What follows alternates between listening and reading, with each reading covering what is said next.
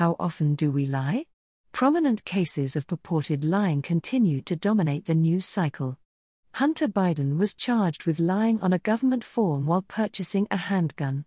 Republican Representative George Santos allegedly lied in many ways, including to donors through a third party in order to misuse the funds raised. The rapper Offset admitted to lying on Instagram about his wife, Cardi B, being unfaithful. There are a number of variables that distinguish these cases. One is the audience, the faceless government, particular donors and millions of online followers, respectively. Another is the medium used to convey the alleged lie, on a bureaucratic form, through intermediaries and via social media. Differences like these lead researchers like me to wonder what factors influence the telling of lies. Does a personal connection increase or decrease the likelihood of sticking to the truth? Are lies more prevalent on text or email than on the phone or in person? An emerging body of empirical research is trying to answer these questions, and some of the findings are surprising. They hold lessons, too, for how to think about the areas of your life where you might be more prone to tell lies, and also about where to be most cautious in trusting what others are saying. As the recent director of the Honesty Project and author of Honesty, The Philosophy and Psychology of a Neglected Virtue, I am especially interested in whether most people tend to be honest or not. Figuring out the frequency of lies. Most research on lying asks participants to self-report their lying behavior, say during the past day or week. Whether you can trust liars to tell the truth about lying is another question. The classic study on lying frequency was conducted by psychologist Bella DePaulo in the mid-1990s. It focused on face-to-face interactions and used a group of student participants and another group of volunteers from the community around the University of Virginia. The community members averaged 1 lie per day, while the students averaged 2 lies per day. This result became the benchmark finding in the field of honesty research and helped lead to an assumption among many researchers that lying is commonplace. But averages do not describe individuals. It could be that each person in the group tells 1 or 2 lies per day. But it's also possible that there are some people who lie voraciously and others who lie very rarely. In an influential 2010 study, this second scenario is indeed what Michigan State University communication researcher Kim Sirota and his colleagues found. Out of 1,000 American participants, 59.9% claimed not to have told a single lie in the past 24 hours. Of those who admitted they did lie, most said they'd told very few lies. Participants reported 1,646 lies in total, but half of them came from just 5.3% of the participants. This general pattern in the data has been replicated several times. Lying tends to be rare, except in the case of a small group of frequent liars. Does the medium make a difference? Might lying become more frequent under various conditions? What if you don't just consider face-to-face interactions, but introduce some distance by communicating via text, email, or the phone?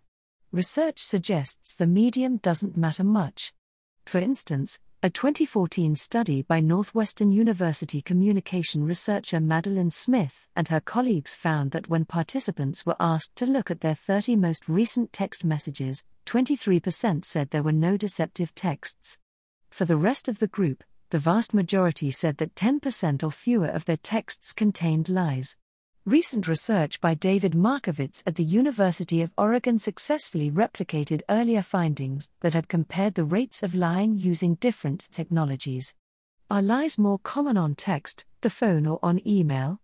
Based on survey data from 205 participants, Markovitz found that on average, people told 1.08 lies per day, but once again with a distribution of lies skewed by some frequent liars.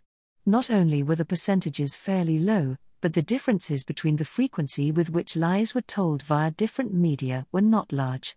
Still, it might be surprising to find that, say, lying on video chat was more common than lying face-to-face, with lying on email being least likely. A couple of factors could be playing a role. Recordability seems to reign in the lies. Perhaps knowing that the communication leaves a record raises worries about detection and makes lying less appealing. Synchronicity seems to matter too.